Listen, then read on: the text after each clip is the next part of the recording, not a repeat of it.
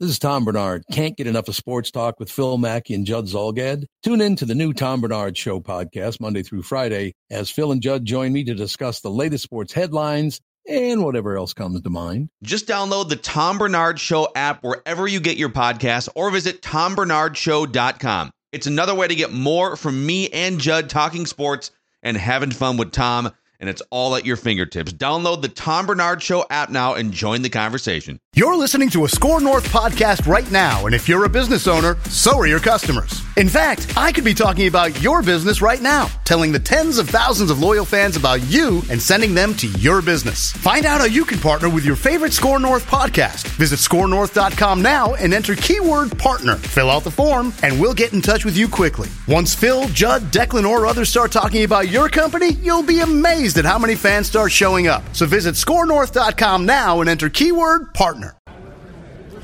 This is Sage Rosenfels reporting from the 2019 NFL Combine in Indianapolis for the Score North. I am here with Texans radio play-by-play man Mark Vandermeer.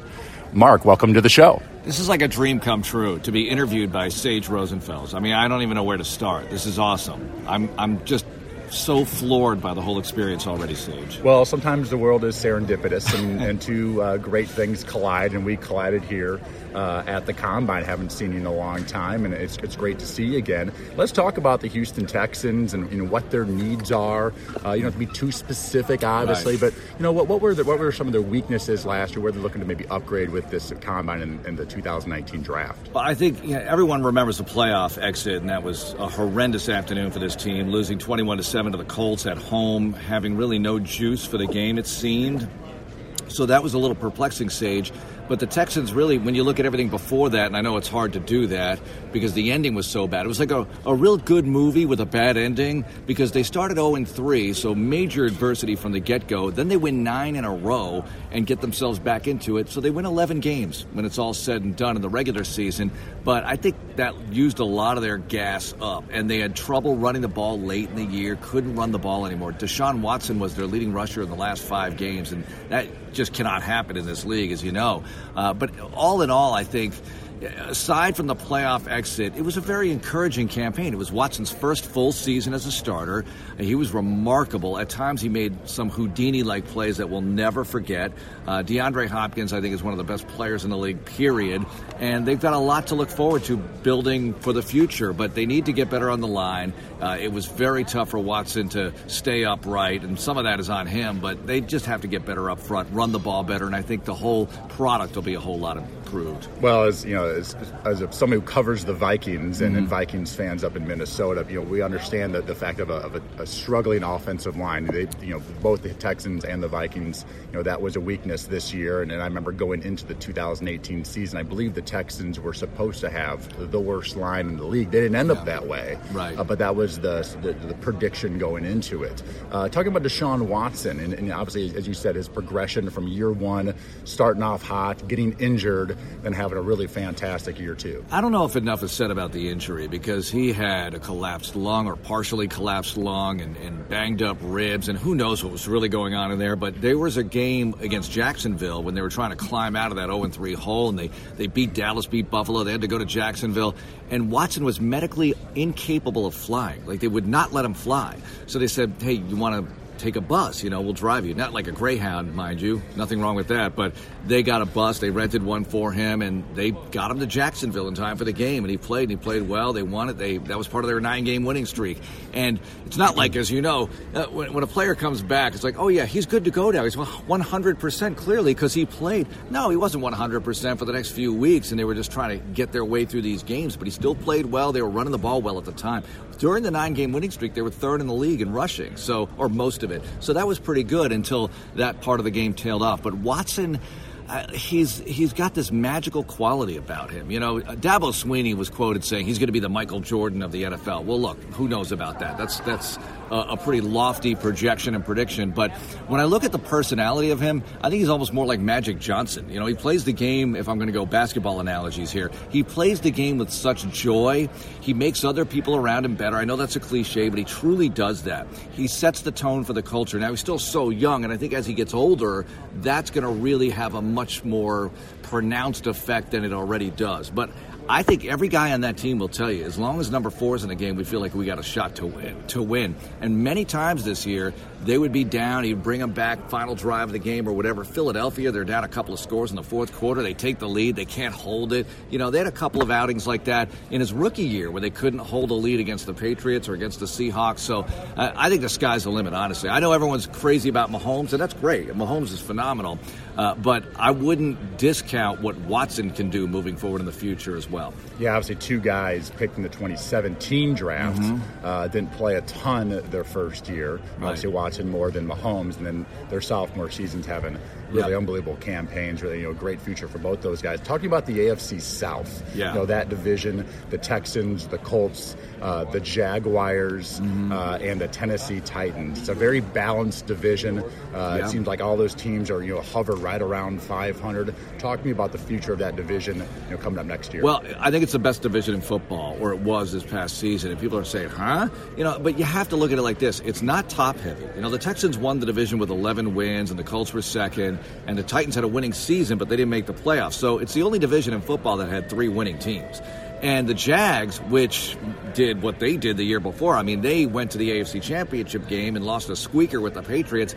They went into the basement last year in the AFC South, but they still have a lot of talent. Now, if they can get things right at quarterback, I think everyone agrees that they're going to be a pretty good football team with all the talent they still have on defense. I know it's early and things are going to play out the way they do, but I think it's a tremendous division. Andrew Luck is ridiculous right now. And the Colts, you look at the draft they had last year, the acquisitions, and the job Chris Ballard did picking 2 All-Pros. You just don't see that. And Luck playing way above where people projected. A lot of people thought, he's throwing a high school football around late in the offseason, and all of a sudden he has this tremendous campaign.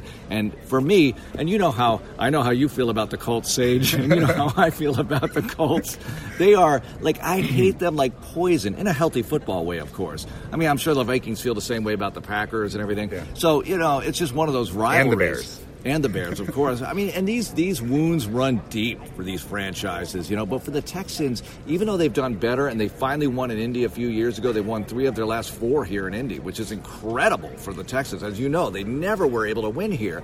That's good, but they still can't really get over the hump, and the playoff performance proved it. So I just think that's it's a division to watch. You don't have a lot of big markets other than Houston, so I think that plays into the lack of national appeal maybe. But you got good quarterbacks, and maybe Jacksonville gets Foles or somebody like that, and I think it's definitely a division to pay attention to. I was just going to say, you're talking about not getting that national exposure, and Houston being, was the 4th biggest city, 5th biggest city in the United States. Do you think that was it surprising that they weren't getting more attention during that 9-game winning streak? It maybe, but when you start 0-3, you mortgage the house. You know what I mean? Everything is complete. All the equity is gone. All the love was gone, and then other teams are doing what they're doing, and the Chiefs are coming out of the gate real hot and everything. So people weren't really paying the kind of attention you would think or want, but that's okay. It's funny. It's the NFL, as you know. It's not college football where it's like, we need the exposure for recruiting, but you still want the respect, right? Especially when you're working in the building.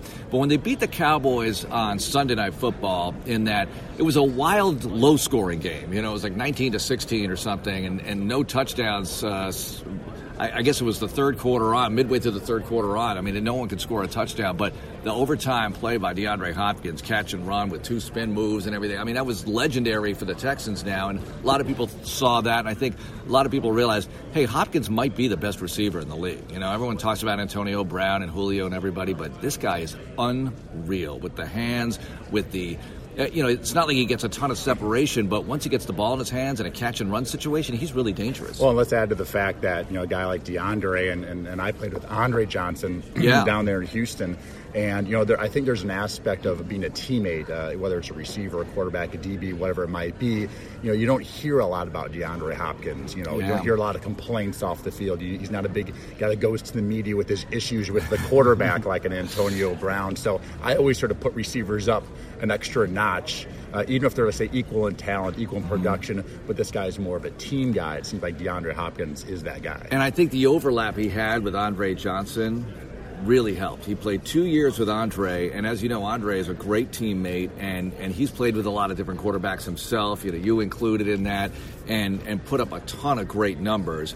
The touchdowns not really with Andre Johnson, but when it comes time to talk about Hall of Fame possibilities, I think he's got a good shot because of the yards, the fact that, he didn't play with Brett Favre his entire career. Or he played with Sage Rosenfels for part of his career. He played with Sage Rosenfels. I mean, geez, how do you... No, why doesn't he have 1,000 touchdowns? You guys put up some numbers together. You were a pretty prolific A lot of touchdowns, a lot of interceptions. That was sort of the way I remember you came into a game against Tennessee in 2006 in the second half and threw 3 touchdown passes in the second half. Don't shortchange me. 4 touchdowns in the fourth quarter, and it's an NFL record. No, that's 2007. I know your career better than you. That was 2007 at home. I'm talking 2006 on the road against the Titans, 3 TDs in the second half. You came in relief of David Carr. This is true, and yet still did not get the start the following week. But anyway, I'm not bitter about it. Give me one.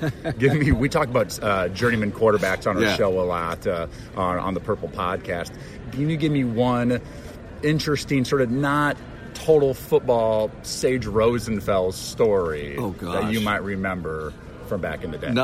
Well, look, you're part of, and I know you've talked about this and you've written about this, and it's unfortunate that we have the Rosencopter moment in history because it's one, we talk about Texans losses, Sage, and they have names. The games have names, like Rosencopter. There was one time when the Colts beat the Texans with Matt Hasselbeck with Montezuma's Revenge, so we call that game Hasselbeck in a Diaper. We have nicknames for these horrendous operatic losses, but I'll say this. I believe you have a winning record as a starter for the Houston Texans. 6-4. Yes. 3 losses to the Indianapolis Colts. I mean, how many Texans quarterbacks could say that? Watson can say it right now. Schaub can say it, but it took him a while to get over the hump because, as you know, it took a long time to get that defense going. Yeah. And it really didn't get going until they hired Wade Phillips as defensive coordinator in 2011, and you were gone by then. But I'll say this. I mean, you had a lot of love from the fans. There's no question about it. And Matt was struggling with injury early in his tenure with the Texans. You were already there, but his not rookie year, his first year with the Texans, he gets hurt. You finish out the season and actually help the team go 500 for the first time in history. You beat Tampa Bay and then Denver back-to-back on a Sunday-Thursday combo. How about this? I remember all your games. It's pretty good. How about that? With Darius Walker at running back. Who's he?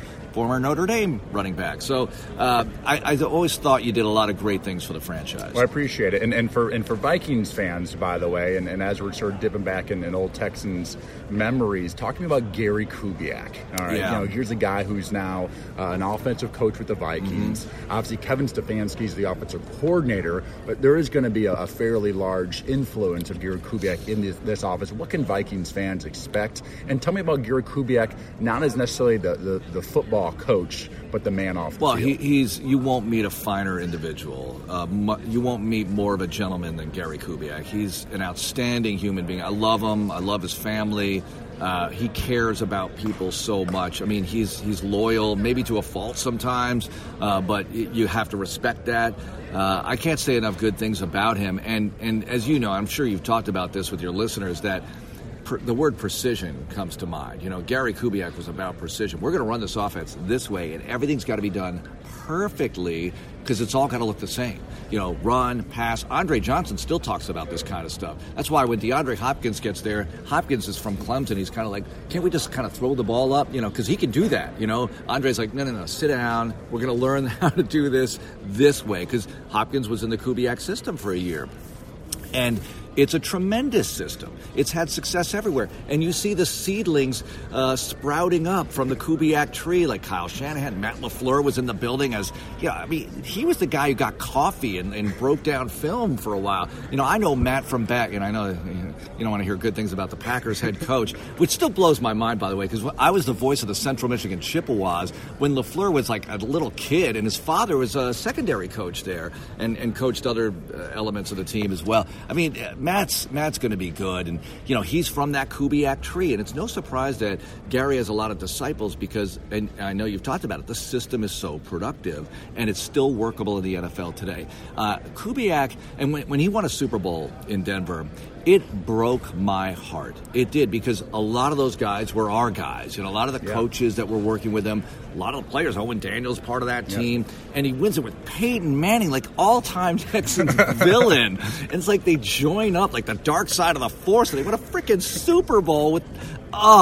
But I was happy for Gary because I knew he had it in him. So this is like the aspect of like where I think like when Baker Mayfield was talking smack about Hugh Jackson after Hugh had gotten fired last year. I'm like, listen, the league is crazy, and Baker was upset because not only did Hugh got fired, but he went to a rival in the division. Right. You got to respect that. Though. Yeah, but there's an aspect of like, listen, everyone's fighting for jobs here. Everyone's trying to win a championship, and there's really no such you have your enemies, but if I get fired and my enemy hires me, they're not my enemy anymore. Exactly. There's only 32 teams, and it's a very small world. And you see it here in Indy. You bump into people all the time. You're going to bump into people down the hall and like, oh, this is an assistant coach that you not forgot about, but you haven't seen in a long time.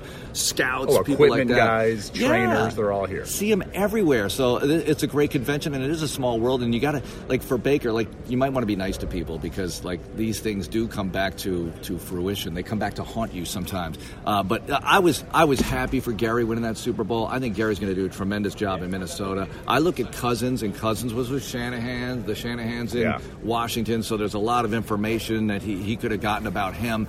And I think Cousins will do a lot better in the Kubiak system. I know Kubiak's not the offensive coordinator, but with Gary's influence, and Gary's the wise elder. Rick Dennison is the offensive line coach. Rick Dennison, okay? These guys know how to run this thing. Yeah. And it is going to be good. You're gonna like the results. I think with Gary in Houston, the bad thing that happened to him is that in 2013, Matt Schaub suddenly had great difficulty completing passes and just had like a Chuck Knobloch kind of thing going on. It's one of the great mysteries of the universe where he threw all those pick sixes and it just snowballed downhill and no one could really stop it. But I was not surprised when he won a Super Bowl because you play great defense, you run the ball well, you complete a few timely passes, you can get it done. And everyone who says, oh, the game's going into the 40s and 50s and the scores and everything, and then we look at the Super Bowl. There you have it. It's not like you can completely ignore offense, obviously, but you got to be a balanced football team with a good culture. Well, we talked about it all year, and something the Vikings really struggled with was, they didn't run the ball well. And Pat Shurmur, when he was the offensive coordinator in 2017, they were top 5 in the league in rushing.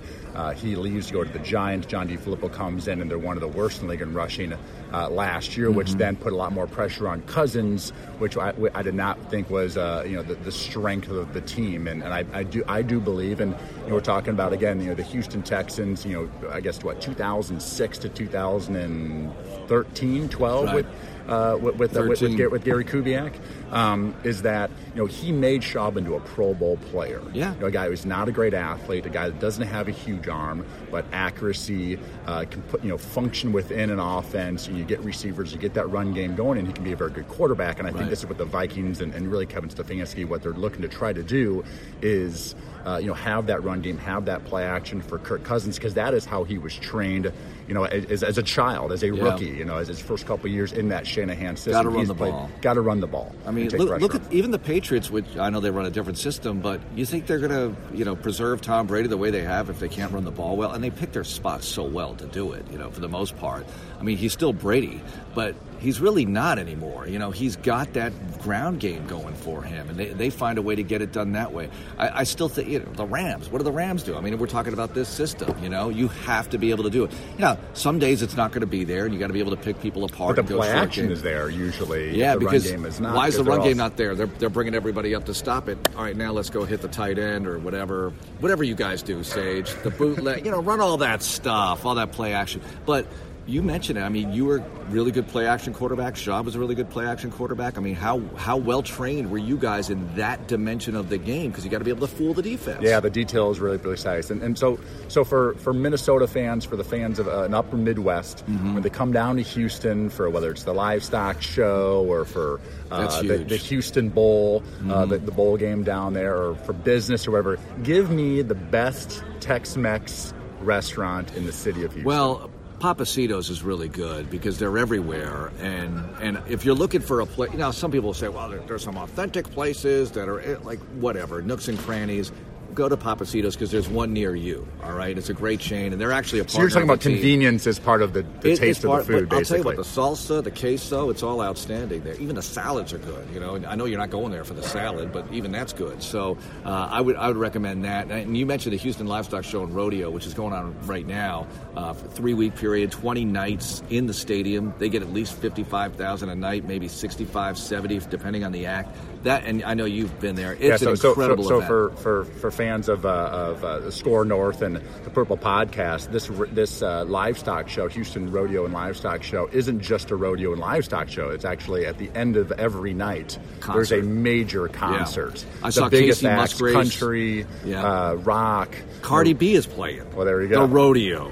And I think she's going to keep it clean. I think. So it's going to be really interesting. I believe, did Beyonce or Destiny's Child, because they're from Houston. They might have played it back in the day. Yeah. Beyonce was at the stadium for a different concert or two in the last year. But yeah, this is Houston culture. There's also the World Championship Barbecue Contest, which is really an excuse for a big party. It's like 30,000 people in the lots, and it's like elite tailgating on steroids. It's just out in the lots. Everyone has people a tent. Take out mortgages to make a barbecue machine. And the tents, the setups, they bring wood and band. Every tent has a band. It's incredible. It's a great party.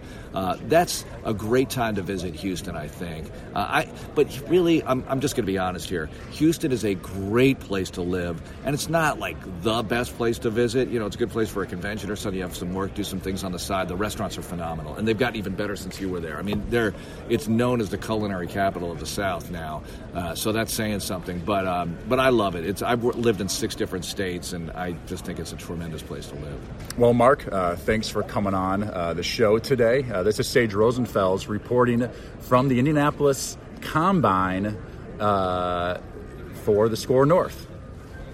All right. This holiday season, Peloton's got a gift for you. Right now, get up to $200 off accessories with the purchase of a Peloton Tread. Accessories like non-slip grip resistance bands, a heart rate monitor, yoga blocks, and more. Take your workout to the next level with Peloton. Motivation that moves you. Hurry, this limited time offer ends December 25th. Visit onepeloton.com to learn more. All access membership separate. Offer ends December 25th. Cannot be combined with other offers. See additional terms at onepeloton.com.